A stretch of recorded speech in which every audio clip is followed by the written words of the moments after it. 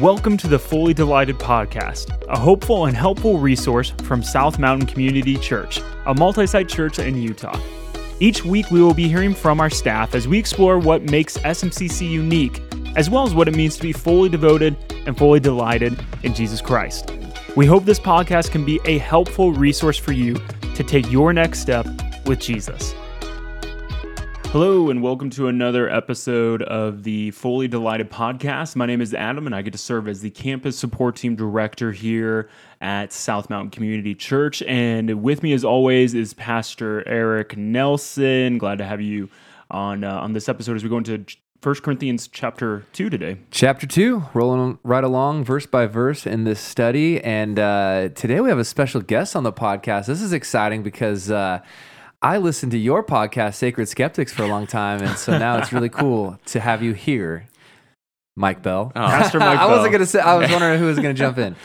Pastor Mike Bell. Pastor Mike from the Draper campus is here today. Campus pastor at Draper. Great to be here with you. And, you know, in all fairness, Sacred Skeptics was somebody else's podcast that I was on with him. So yeah, it wasn't just me. I appreciate the way your brain works, Mike, and so I'm really excited for today's conversation. Yeah, excellent. And so for our listeners, if you don't know, we're on this journey through 1 Corinthians. In fact, right now, you know, if you're listening to this the day it comes out, you know, we're in the middle of this series that is Disorganized Religion, going through 1 Corinthians, and that is really a higher level view, going through several chapters per week. Yeah, that series on Sunday is theme by theme, and I think that's a fine way to study the Bible, because once you have the themes or the major buckets, you can read through verse by verse, and you know what bucket to put a piece of content into. Mm-hmm. And so I love that. I think we're giving our church a real high overview of the book with a few of the key buckets each week, but this verse by verse allows us to go back and fill in some of the gaps and put some of the content from the letter into a few important categories. So we're in chapter 2 today. Yeah, so being able to just go through it in more, I mean, some people would be like, why don't you just go through it paragraph by paragraph? We'll go through it chapter by chapter. That's about as detailed as we're going to get through this book. Mm-hmm. So what I want to do is go ahead and read for you guys. As usual, we're just reading out the New International Version. You obviously can read through whatever version you want, but if you want to follow along with us, that's where we are. Eric, what section do you want us to go through first? Yeah, so we'll just go through the first 5 verses, and then we'll pause, and Mike and I will talk through those. For our listeners who don't know Mike, he was on the podcast a few seasons back talking about your story and a little bit about the kingdom. Yeah. Mm-hmm. Mike is from the Pacific Northwest, so that's where you're from. We have a lot in common. Yeah. Someone came up to me on Sunday and said, "You dress like you're from the Pacific Northwest." I was like, what do they dress like? What does that even mean? A lot of flannel, Carhartt, things like that. I dress like I work outside, but I clearly work inside. But Mike, you came here many years ago with Pastor Paul to start this place. Yeah. Was it 23? Many moons ago. Wow. 2 decades plus. Yep. Yeah. Grew up. I like the way you describe your spiritual upbringing. Fits the letter because of 1 Corinthians, because you mean as a garden variety pagan? Pagan, there it is. Yes, garden variety pagan. What Paul talks about, like the pagans do in this book. I was trying to figure out, you know, when he uses the word pagan, I don't think it's a disrespectful thing. He's talking about spirituality outside of the Christian worldview. Yeah, absolutely. And you know, I mean, somebody who's an actual pagan would probably take issue with me saying that, because they're like, what, were you a Wiccan? Because if you weren't a Wiccan, you can't use that word. But no, I'm using it as an umbrella term for, I was into the New Age movement and a lot of gobbledygook back then. Yeah. Spiritual but not religious is kind of the modern day term, phrase, I guess you could say, for some of that. Right. That worldview. So anyways, it's good to have you here, Mike. God's done a great thing in your life out of the garden variety pagan worldview to a biblical worldview. Absolutely. Yep. So let's hit the first 5, Adam, and Verse 5. Of chapter 2, and then we'll pause and talk through it, and then keep on going. Chapter 2 is a bit shorter than chapter 1. So you know what's funny here, Eric? We'll keep it short today. Just had 2 Corinthians pulled up, and I'm like, man, he's choosing some really weird sections to go through here. I'm like, I must be missing something. No, that would have been awkward. 1 Corinthians chapter 2. Here we go. All right. So first 5 verses. So Paul's saying, "And so it was with me, brothers and sisters. When I came to you, I did not come with eloquence or human wisdom, as I proclaimed to you the testimony about God. For I resolved to know nothing while I was with you except Jesus Christ and him crucified. I came to you in weakness with great fear and trembling. My message and my preaching were not with wise and persuasive words, but with a demonstration of the Spirit's power, so that your faith might not rest on human wisdom, but on God's power. Yeah, good stuff. Let's kind of walk through this. So, chapter 2 begins with an interesting transition. So it is with me. Well, what is with you? You Right. got to go back to chapter 1. But like we've said, the Corinthians valued what their Greco-Roman culture valued. And because of that, they undervalued Paul's leadership. They undervalued the gospel. And so Paul has made a point of how they've gotten that wrong. And now he's saying, so let me tell you about an accurate approach to leadership inside of the gospel. And so it is with me. This is how I chose to lead. So this is his personal approach. And Right. Mike, what do you see about his personal approach that sort of stands out? Is there anything that stood out to you in that section? Well, the fact that he says he does not come with eloquence or human wisdom, yet we see him in other places where he does use eloquence and human Right. wisdom when he's speaking in front of the Areopagus. Yep. I was thinking of the Snuffleupagus whenever I say that word. Dr. Seuss book. Yes, or no. No, that's Sesame Street. Yeah, that's right, Yeah, he used a lot of eloquence in philosophical arguments and quoted pagan poets, and so it was a little bit of a head scratcher for me when I Yeah. first read this, and I thought, well, no, he's having to, in a sense, dumb it down for these folks because they're not ready for anything besides milk. Yeah. and so I thought that was interesting. The other thing that I think is interesting is that he says he didn't come. Well, besides saying without wise and persuasive words, he had fear. He came with great fear and trembling. He kind of understates his own abilities. Yeah. And it reminded me of Moses and Jeremiah, right? Sometimes God chooses people who aren't necessarily the most eloquent or the people who are really commanding, right? Yeah. I mean, Moses probably had a stutter issue. Right. And actually, he kept on saying, "No, Lord, not me, not me, not me." And it said the Lord's anger burned against Moses. It's Right. like, why don't you trust me? Okay, fine. We'll use we'll use Aaron instead. All right, to be the mouthpiece or whatever. Right. So there are other examples of people who weren't.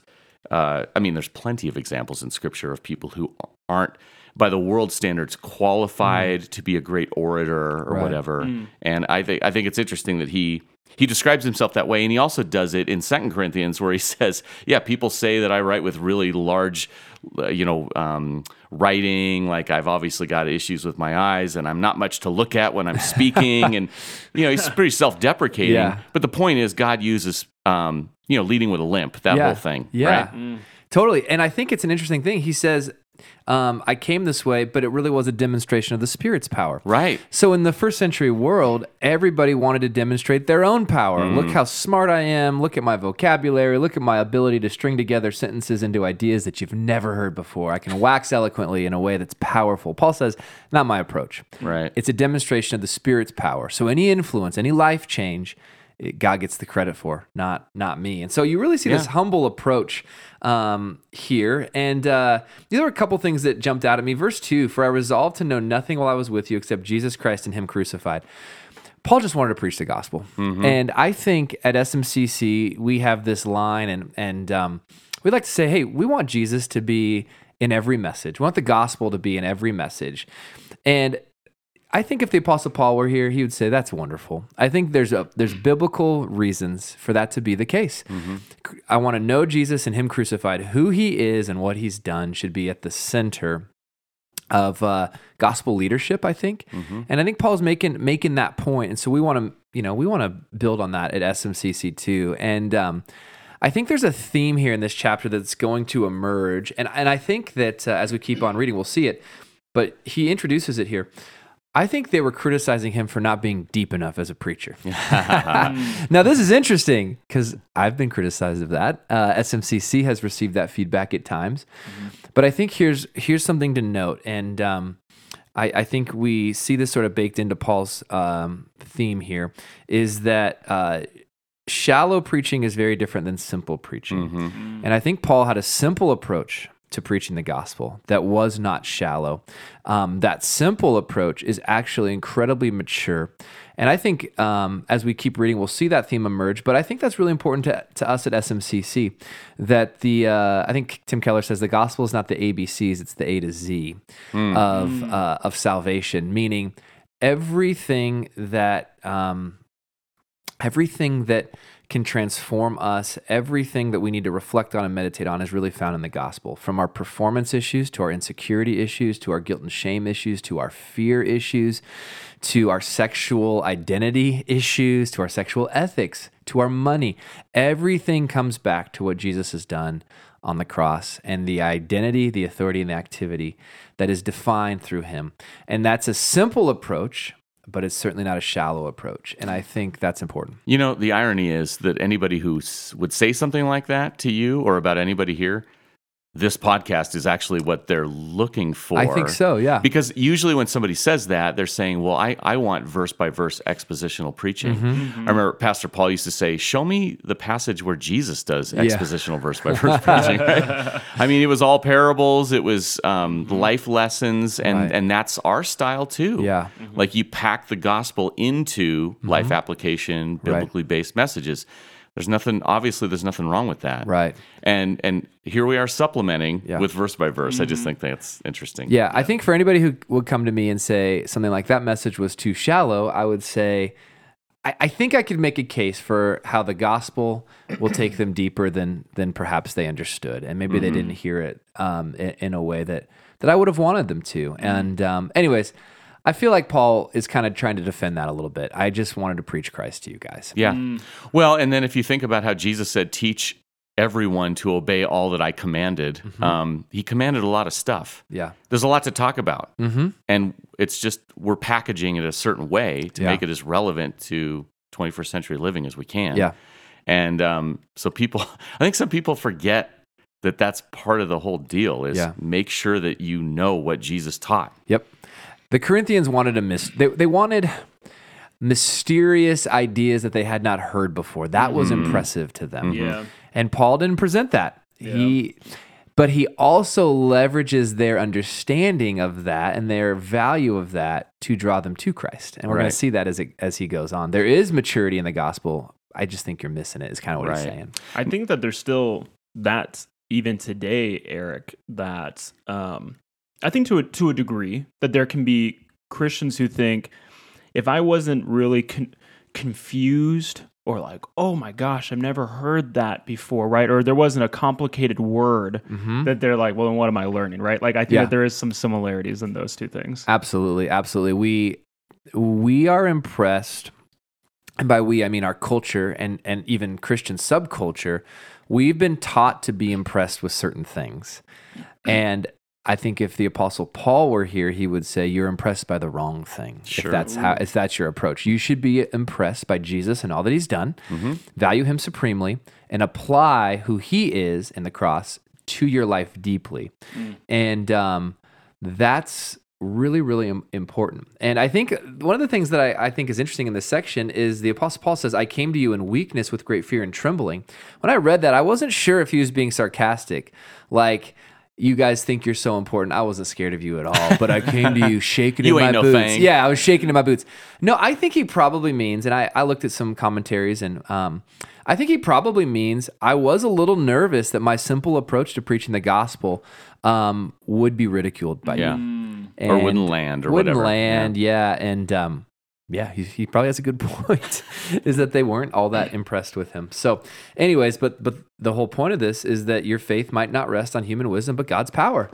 Now, how do you think that plays into the whole issue of apologetics? Like, because somebody could read that and go, oh, well, maybe I shouldn't spend a bunch of time explaining why the resurrection is believable and all that kind of stuff. Right. And that's not the takeaway. No. I was thinking to myself, oh, I'm going to start preparing less for my messages so that God gets the credit.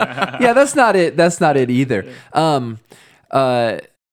Grace and truth all the time. And so apologetics falls into the category of truth, and it's very, very helpful to remove those stumbling blocks. But I think there's a form of apologetics where I want to impress and I want you to see how smart we are. Right. That type of apologetics does exist. And I think there's totally a place for apologetics. I love apologetics.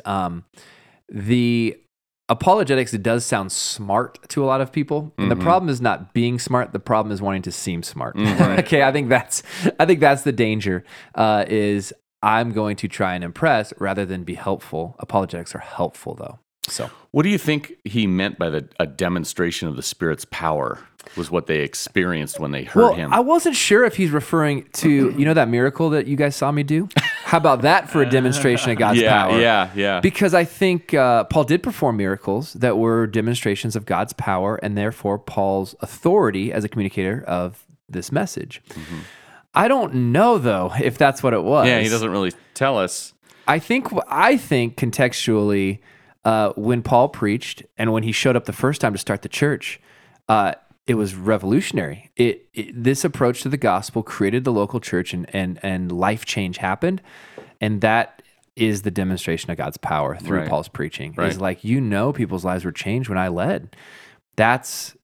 Let's not forget that. And so I think that's probably it. I don't know. What do you think? I think you're exactly right. I mean, I can't count how many times people have over the years walked up and said, whoever the speaker was, they're like, I feel like they wrote that message for me. Right. Yeah. And obviously, the Spirit is convicting. He's he's doing all sorts. He's working with people in the room, and so it's through the gospel message and all the gospel truths that happens. Yep. And that is the demonstration of the Spirit's power. I'm sure that's what he's referring to. Yeah, I think this section could serve as a good class in seminary in the preaching course because I think there's some freedom here that I don't have to show up with the most interesting, clever concepts. I'm going to work hard to present what I have, but I don't have to be the most clever communicator. I don't have to be the one that's powerful. I can do the best I can with the text and let God take over. Yeah. You're not competing with other preachers. Right. And that's a really freeing place to be because it is pretty vulnerable to get on a stage and people are judging you based on your ability and skill set and all that. And Paul gets to the judgment piece at the end of this. Who's actually judging you? That's in there. There's some judgment there in the evaluation of this delivery. But it is very freeing to just open the text, sit back and say, God, do what you're going to do. And every week, just on Sunday, someone came up to me and said, and I'm not saying this to, pat myself on the back. They said, that's the best. Actually, it was your wife, Adam. Oh, yeah. That was the best sermon I've ever heard. And I thought to myself, certainly didn't feel like that to me. and so, but that's a great example of you don't know what the Lord's going to do with something. 100%. And so if you're listening to this and you're like, they talked a lot about preaching. You share a message every day. When you talk to your kids, you talk to your employees, you talk to your neighbors, you're sharing a message. And just be open to the idea that God is going to speak through you in those moments. That's all. I want every listener, I'm thinking of people who are going through this podcast in their small group, your business, your team meeting, your clients, your customers, wherever you're at, you're communicating a message by how you live and in the conversations, and just be grateful that God can work. Man, you just reminded me of something that's related but a little tangential, and that's a speaker who was at a conference he was talking to a bunch of musicians. And he said, Madonna was just here. What was she doing when she was here? And they all kind of looked around the room like she was singing her songs. And he goes, what was Madonna doing here? And, trying to get them to think a little deeper. And they're like, performing. Yeah. He goes, she was discipling the nation. Whoa. Ooh. And they all went, oh my goodness. And he goes, what should you be doing as musicians? Discipling the nation. So if the church doesn't disciple the nation's going to disciple the church, was another thing that he said. And so every Christian needs to be thinking about what Paul is saying here. Yeah. Is there a demonstration of the Spirit's power in your relationships as a believer? Because you are discipling people in one way or another. Yeah. With your life, with your words. Love it. And so. That's powerful. Yeah. Wow. Cool. We said this was going to be a short podcast. Let's get going. All right, Adam. So much for that. Verse 6. Where do you want me to read through for this let's section? go 6 through 10. Got it. That's what I was thinking, actually. So, all right. We do, however, speak a message of wisdom among the mature, but not the wisdom of this age or the rulers of this age, who are coming to nothing. No, we declare God's wisdom, a mystery that has been hidden and that God destined for our glory before time began. None of the rulers of this age understood it, for if they had, they would not have crucified the Lord of glory. However, as it is written, what no eye has seen, what no ear has heard, and what no human mind has conceived, the things God has prepared for those who love Him. These are the things God has revealed to us by the Spirit.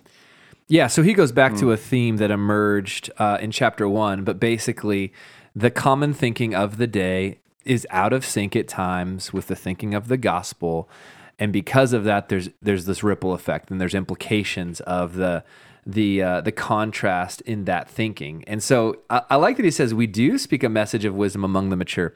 For those who understand the importance of the gospel, the simple approach to my leadership, the Apostle Paul is saying, is actually very mature.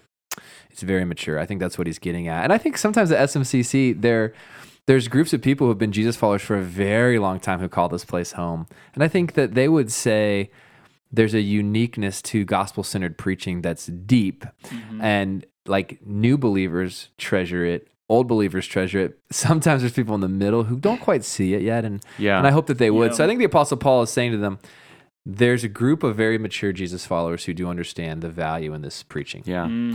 Well, our cultural moment is much different even than the first century, right? I mean, we are trying to intrigue the seeker and feed the believer at the same time. Oh, that's good. Yeah. And back then, I don't think that was necessarily the case. I mean, I'm sure they had unbelievers who would visit, family members and whatnot, but it was predominantly people who were already believers who were sitting in the meeting. So we have a special challenge, I think. Yeah. And even in our culture, there's plenty of churches out there that are intended to be for Christians. And we're trying to be for the people who aren't here yet. Yeah. Yet we have a body to serve, Right. and to feed. Yep. And so it's a funky dynamic that we have to address. And the way that I've been talking about it, to put it simply, is there's Sunday and there's Monday through Friday. Yep. And it's that's just my way of making it real clear to people that we have a clear purpose for our Sundays, and we have a clear purpose through our Mondays through Fridays, and Sundays feed into those Monday through Fridays. Yeah. And I think that that approach, that philosophy, actually serves both people very, very well. And so the Apostle Paul says, he talks about rulers. They would obviously be the leaders of the thinking that's outside of the gospel thinking. I think he's using rulers in that sense. And he's saying the wisdom is just really out of sync with the wisdom of the gospel. And I think there's just a really good reminder here that at times, and I heard a pastor tweet that, I saw him tweet this recently, basically said something like, it's possible to have a life that doesn't appear fruitful to the world, but is fruitful and faithful to God. And I think that's really a comforting approach, that there's a quiet way to live your life that honors God. And it might not look flashy and sexy and wealthy to the world, but God is so honored and pleased. And I just really want to encourage people who might be listening to this podcast and reading through 1 Corinthians that in God's economy, faithfulness and fruitfulness look different. Well, and there's another place where the Apostle Paul says, live a quiet life. He makes a point of that. Yeah. Like, hey, just go about your business, do your work as unto the Lord, and don't make a ruckus. Is Right. kind of the implication of Yeah. it. Like, so I think that's a great point. Yeah, and then the cross, was completely out of step with the values of that world. Right. I mean, criminals died on a cross, and so preaching a crucified Messiah just seemed ludicrous to the Jews and ludicrous to the Gentiles. Right. Yeah, so his whole point of the wisdom of God, the mystery of God, was the cross. Yeah. And that they didn't see it coming. Right. No, I had seen it coming. No, I had seen it coming. And it's so obvious to, I mean, even John the Baptist was confused, right? He said, hey, go ask him, are you the one Right. that was to come, or should we be waiting for another? They couldn't figure out how to reconcile the suffering servant prophecies about the Messiah and the conquering king Yes. prophecies. And so in their mind, the conclusion they had come to was, well, there's going to be one who suffers and dies and one who's going to be a conquering king. Two different ones. Because what else are you supposed to do with those passages, right? Right. And so, but nobody was clued in to the wisdom of God, which was going to be, the atonement of an infinite being taking care of all sin for all time. That just was on nobody's radar. Right. And that's why he quotes Isaiah 64.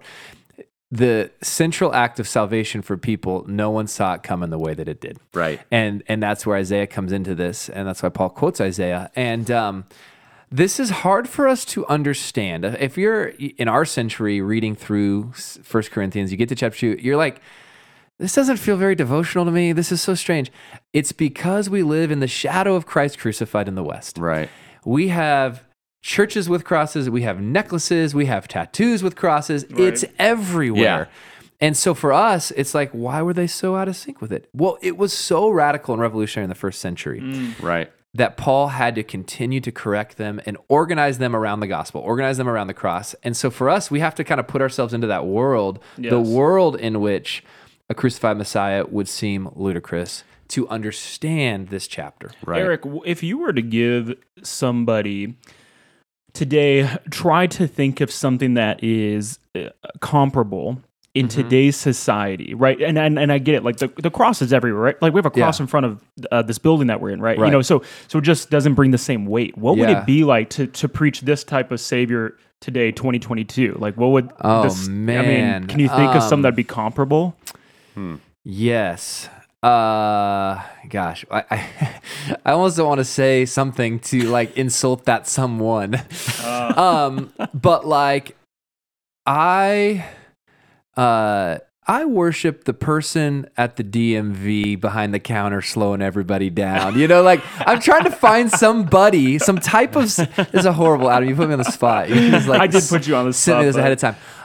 I'm trying to think of somebody our culture says is a nobody. That's what I'm trying to get at. Gotcha. And who does our culture say is a nobody? Yeah, that's a good question. I honestly couldn't put it into words because it's somebody you've never heard of. It's someone I can't even point to because that's how, it was a criminal. All right. So think of a criminal.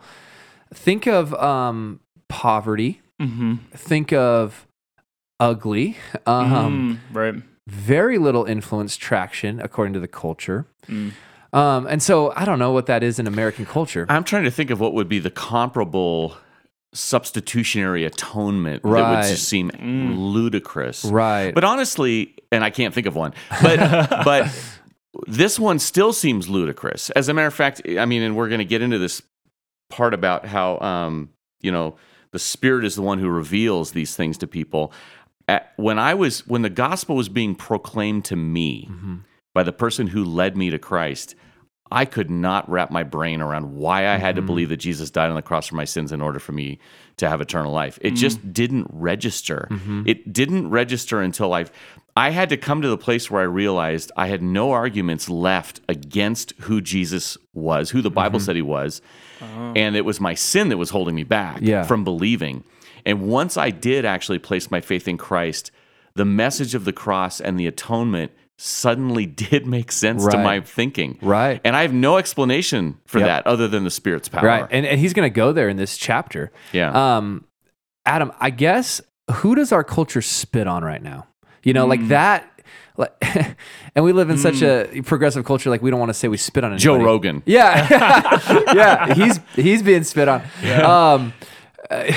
The drive-through kid at McDonald's, the person you don't see, the person you can't see because they're so insignificant, the person we spit on in our culture. Honestly, maybe the homeless person on the corner would be close. There's a few different categories of people that would fit into that. But I think to our culture, if that's who the Savior was, the homeless person, now that's a bad thing, a bad illustration because there's a lot of reasons for homelessness that aren't accurate and the metaphor breaks down. Well, you almost need somebody whose being ridiculed because they're being so outspoken and speaking truth to power. 'Cause Right. that's what Jesus was doing Jesus too. did that Sure, too. there you Yeah. go, yeah. But to understand Paul's argument is he's taking something that's so out of whack to their common thinking and saying that's everything now. And that's what I'm trying to explain here with the homeless, the DMV person, the person we spit on, the Right. McDonald's worker. Right. The most marginalized person you can think of. Yeah. So anyways, I hope that helps a listener understand why this was so hard for the Corinthians to grasp. It would be that hard for us too if it was so out of sync with our thinking. The reason this thought experiment is so hard, a thought experiment is to assume something is true for the sake of the process, is so hard for us is because we're built on the cross in Western culture. Christianity has so influenced our thinking that this experiment is very hard for us.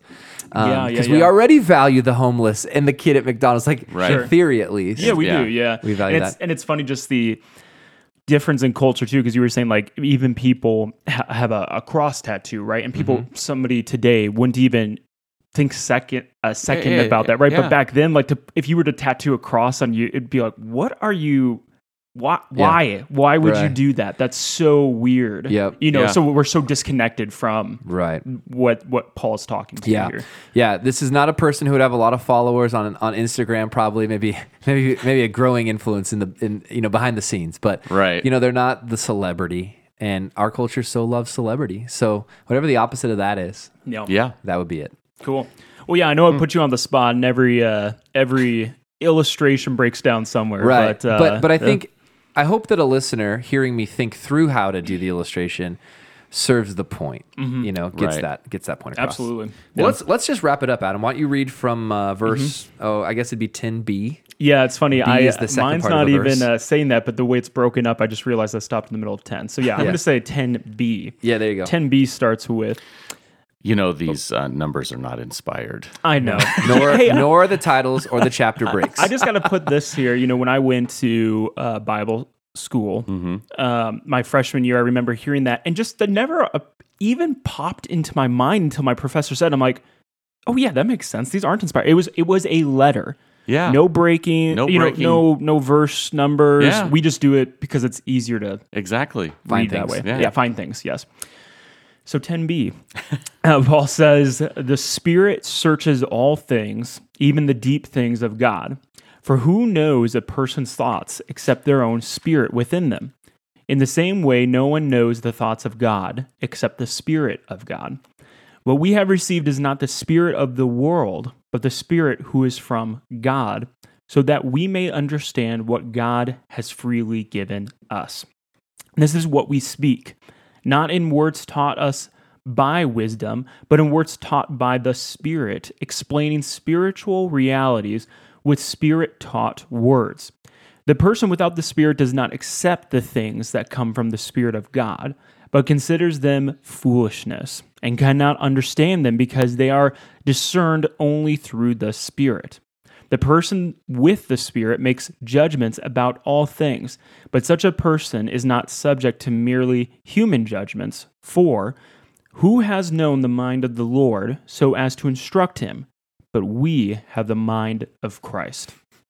Mike, take it away.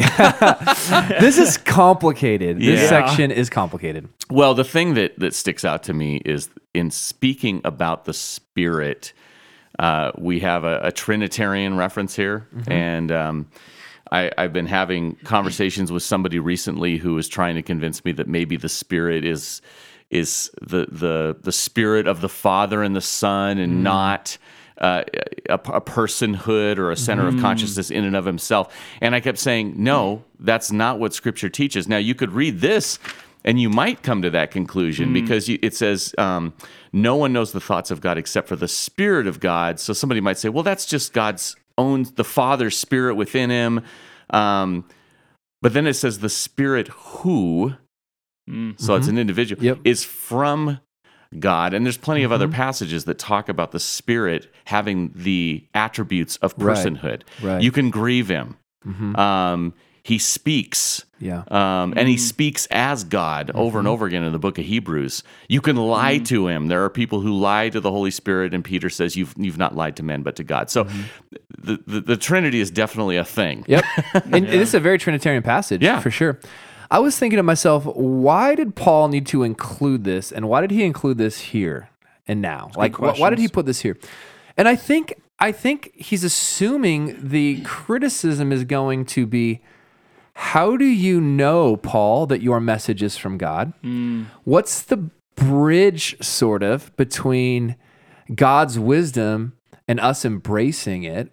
Where does this life change happen from the inside out, as we would describe it? And Paul says, I think he's saying this, all of your concern and confusion and criticism can be cleared up by understanding how the Holy Spirit works.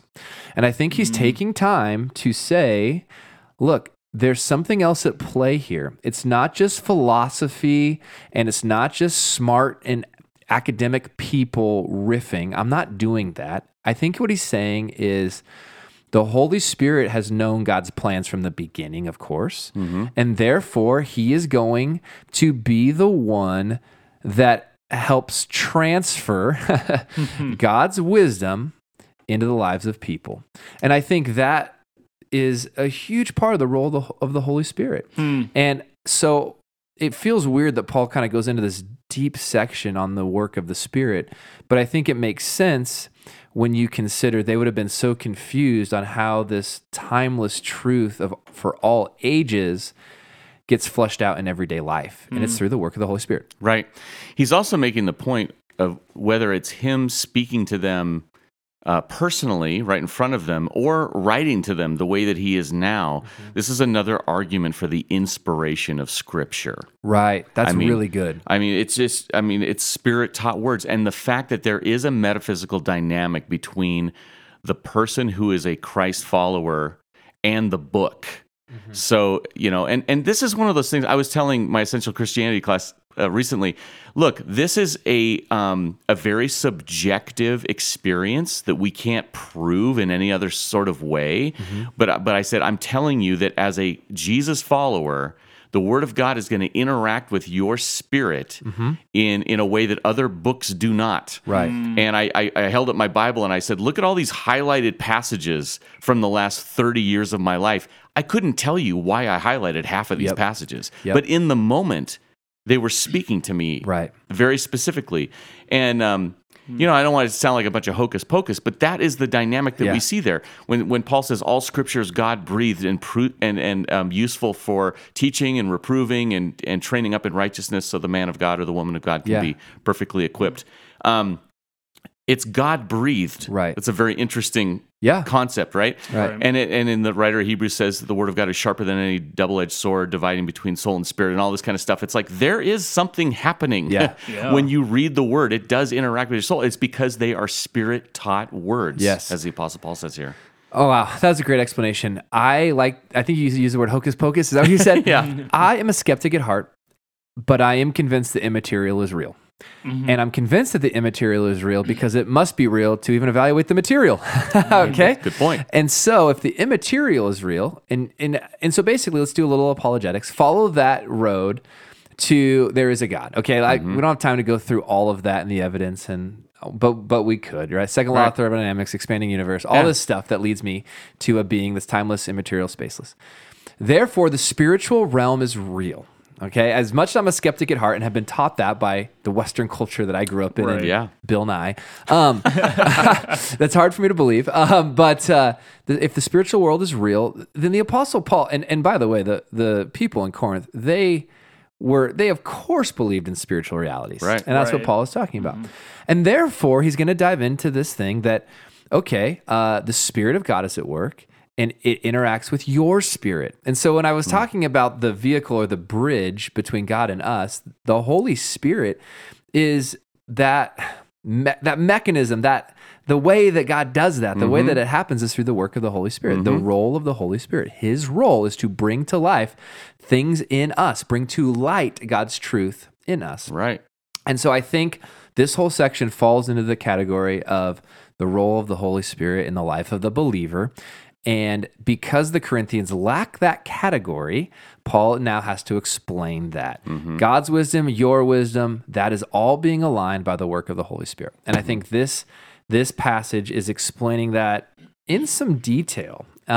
He even gets to a spot where he talks about human judgment. He's like, look, I care about what the Holy Spirit thinks of my approach to leadership. I allow the Holy Spirit to evaluate me as a leader, not just human evaluations, right? Yeah. And so he's really just introducing them to a whole new audience, a whole new category, and that is the Spirit at work in their lives. And if you're listening to this, the Spirit of God is at work in your life too. Absolutely. And the Spirit of God is obviously at work in the lives of unbelievers, but it's a different dynamic. And I don't know that there's a passage that really explains that. Maybe there is. But I think about the common grace that's given to all people through the Spirit of God. Yes. He's drawing people while he's working dynamically from the inside out in believers. He's working from the outside in with the unbelievers in the like in a church service. That both of those things are happening, and both of those things are happening. When people read the Bible who aren't Christians, some people say it's like reading somebody else's mail, right? But when you start to become interested, you want to know, is this book telling me the truth? I believe the Spirit of God starts to work in that person's life. So now that we've kind of given those categories and explained that, I want to read it one more time and just kind of riff on it, because I think now that we have this bucket for this major theme of this section, things start to fall into place. So the Spirit searches all things, even the deep things of God. So the criticism would be, the Apostle Paul, how do you know these things of God? Oh, the Holy Spirit is at work revealing these things. Exactly. How does the Holy Spirit know these things? Well, in your own life, your Spirit knows you, so doesn't it make sense that the Spirit knows God? Okay, so that's this connection. And he makes that point in 11, for who knows a person's thoughts except their own spirit within them? How do you know your thoughts, Mike? Somehow there's a voice in you, and you're understanding your voice in you. It's a weird thing. True. But Paul's saying, you know what it's like to talk to you. You know what's inside of you when no one else knows what's inside of you. So, interesting side note. Do you guys have a running monologue? Yes. I don't. Really? Yeah. I've never thought about it. There are two different types of thinkers. There are some that have a running monologue that's happening all the time, and other people who don't have it. Really? And when I do. first heard I that, do. I was like, you have a running monologue? Wait, how do you think to yourself? Like if you're thinking, if you're like, okay, what am I going to do at 11:30 today? In your brain, what are you seeing or hearing? It's concepts. It's not words. Okay. Oh, okay. I'm thinking about the realities of making an appointment or not making an appointment, or what I need to do with the counter. But I don't have a running monologue about what's going to happen in the future. Huh. What's the theme? What do the themes look like? They're not words? They're not words. They're concepts. But what's a concept? I don't know. It's without a word? it's imagination, but it's not. This explains a lot. Yeah. Oh, it's so funny, but I think I'm in the minority. But to your point though, this is the same thing. Well, you're making my point. Your spirit, the spirit of Mike Bell, it sounds weird to say, is somehow within you, Yeah. and I'm not prepared to talk about soul versus spirit, Sure. because some people say, is that the same thing as having a soul? Do you want to speak to that? I do think it's different. I mean, so you have the dichotomous view and the trichotomous view. Are you body, soul, and spirit, or are you just body and soul and spirit are interchangeable words? I think we're three. I think the spirit is, it's the Spirit of God in you.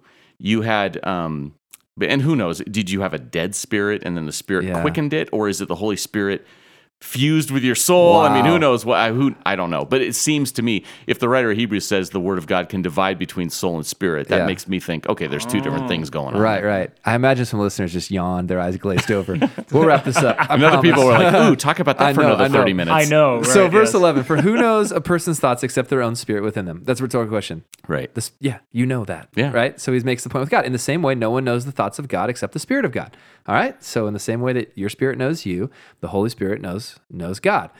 What we have received is not the spirit of the world, okay, the common thinking of the day, the spirit of the world, but the Spirit who is from God, so that we may understand what God has freely given us. So Apostle Paul, how do you understand these truths about God? The Holy Spirit.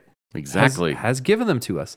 This is what we speak, not in words taught us by human wisdom, but in words taught by the Spirit. Mike, you explained that when you embraced Christ, it all became more clear to you. The Holy Spirit was teaching you. Exactly. Explaining the spiritual realities with Spirit-taught words. Okay, I think you explained that in your own story, Mike. Spiritual realities, truths of God, taught by what? The Holy Spirit. Spirit-taught words, like, are there special words? I don't think that's what he's saying here. There are God-breathed words, whatever that means. Yes. Spirit-taught words are the gospel, Yeah. the words that are taught by the Spirit. That's how I Yes. read that. The person without the Spirit does not accept the things that come from the Spirit of God. So they say, and this was happening in Corinth, they didn't embrace the gospel. They rejected those things. Well, they rejected it, and they didn't have the Spirit of God living within them. Right. So that's led to their rejection. But considers them foolishness and cannot understand them because they are discerned only through the Spirit. You need the Holy Spirit to make sense of these things. The person with the Spirit makes judgments about all things, but such a person is not subject to merely human judgments, for who has known the mind of the Lord so as to instruct him? But we have the mind of Christ. So the Holy Spirit in us producing the mind of Christ. So it's a very complex passage, but at the end of the day, I think we can all be comforted to know the Holy Spirit is in every believer, helping them have the mind of Christ. Right. And it helps you maintain the mind of Christ to be renewing your mind, as the Apostle Paul mentions in Romans 12. So I wrote down just a couple things here, just some key takeaways. The first one, it's okay to begin to value things differently than your friends or your family do. The Apostle Paul is telling the Corinthians, look, you're going to need to value things differently than the culture around you. At times, you might be criticized for that. At times, you might feel alone in that. But permission granted to value things differently. You are going to start to look different than the culture. The second thing I wrote down is the simpleness of the cross awe-inspiring for you? Is the gospel awe-inspiring? And I think that gets back to what the Apostle Paul said about, I wanted to know nothing among you but Jesus and him crucified. And then the next thing I put is something from Galatians. Apostle Paul says, walk in step with the Spirit. So I think... how can we do that? It was interesting. I was at the eye doctor yesterday. Just a quick story of the internal monologue, Mike, that I had with myself. And there's a guy sitting next to me, pretty disheveled. Not the type of person you see in Draper, Utah, at the eye care clinic. And I started just to pray for him right there. And I thought, I didn't have a spiritual conversation with him. I didn't walk over to him and say, hey, I'd like to pray for you. Maybe I should have done that. I didn't. But at the very least, I was thinking in terms of what is God up to in this guy's life? What's his story? Where did he come from? What does he think spiritually? And I just think that was a moment. Those moments don't happen often, but where I was sort of maybe more in tune with the Holy Spirit working in everybody's life. And I just want people to walk through their day not focused on the mystical or the magical or the mysterious hocus pocus thing. Although there's a lot of people doing that right now with rocks and all of this stuff. I don't quite know all of that. But just to be considering God, it's just very logical to think God's at work in everybody's life through the Holy Spirit. So right now when I'm around this person, I just wonder, what would it mean to be led by the Holy Spirit and walk with the Holy Spirit in this moment? I just think it's a different approach to life. Well, and it could be a prayer. Yep. It could be a conversation. Yep. Be sensitive to what the Spirit might be prompting you to do. Right. And because SMCC is so organized around the gospel, I say that as if organization and being led by the Spirit are in contradiction. They're not. But because we are very clear in all that we do, sometimes even you saying that sounds charismatic, Mike. Yeah. It's not. It's not. It's biblical. It's biblical. Yeah, exactly. So permission granted to think in terms of the Holy Spirit's work this week, everybody. I think that's how the Apostle Paul would want us to leave this conversation. Amen. Awesome. Cool. Very cool, guys. As always, Eric, thank you for being here. Mike, what a treat to have you on. It was great to be here. Yeah, glad to have you here. And listeners, just a reminder, we'd love for you to leave a review. That helps us out a ton. If you can, leave a review on Apple Podcasts especially. That's the most prevalent one that helps us out. And just a shout out, if you are not subscribed to our YouTube channel either, hey, please do that. That helps us out a ton. And there is an SMCC Messages podcast, which is exactly that. It is SMCC Messages in podcast form. So you can go ahead and search for that as well as Spotify and Apple Podcasts too. Thanks for being here. We will see you next week, hopefully. Take care. Thanks again for joining us for the Fully Delighted podcast. If you enjoyed this hopeful and helpful resource, we'd love to have you leave us a review or share an episode with a friend. For more information about SMCC, please visit us at our website at smccutah.org. Thank you for trusting us with your time, and we look forward to having you back again soon.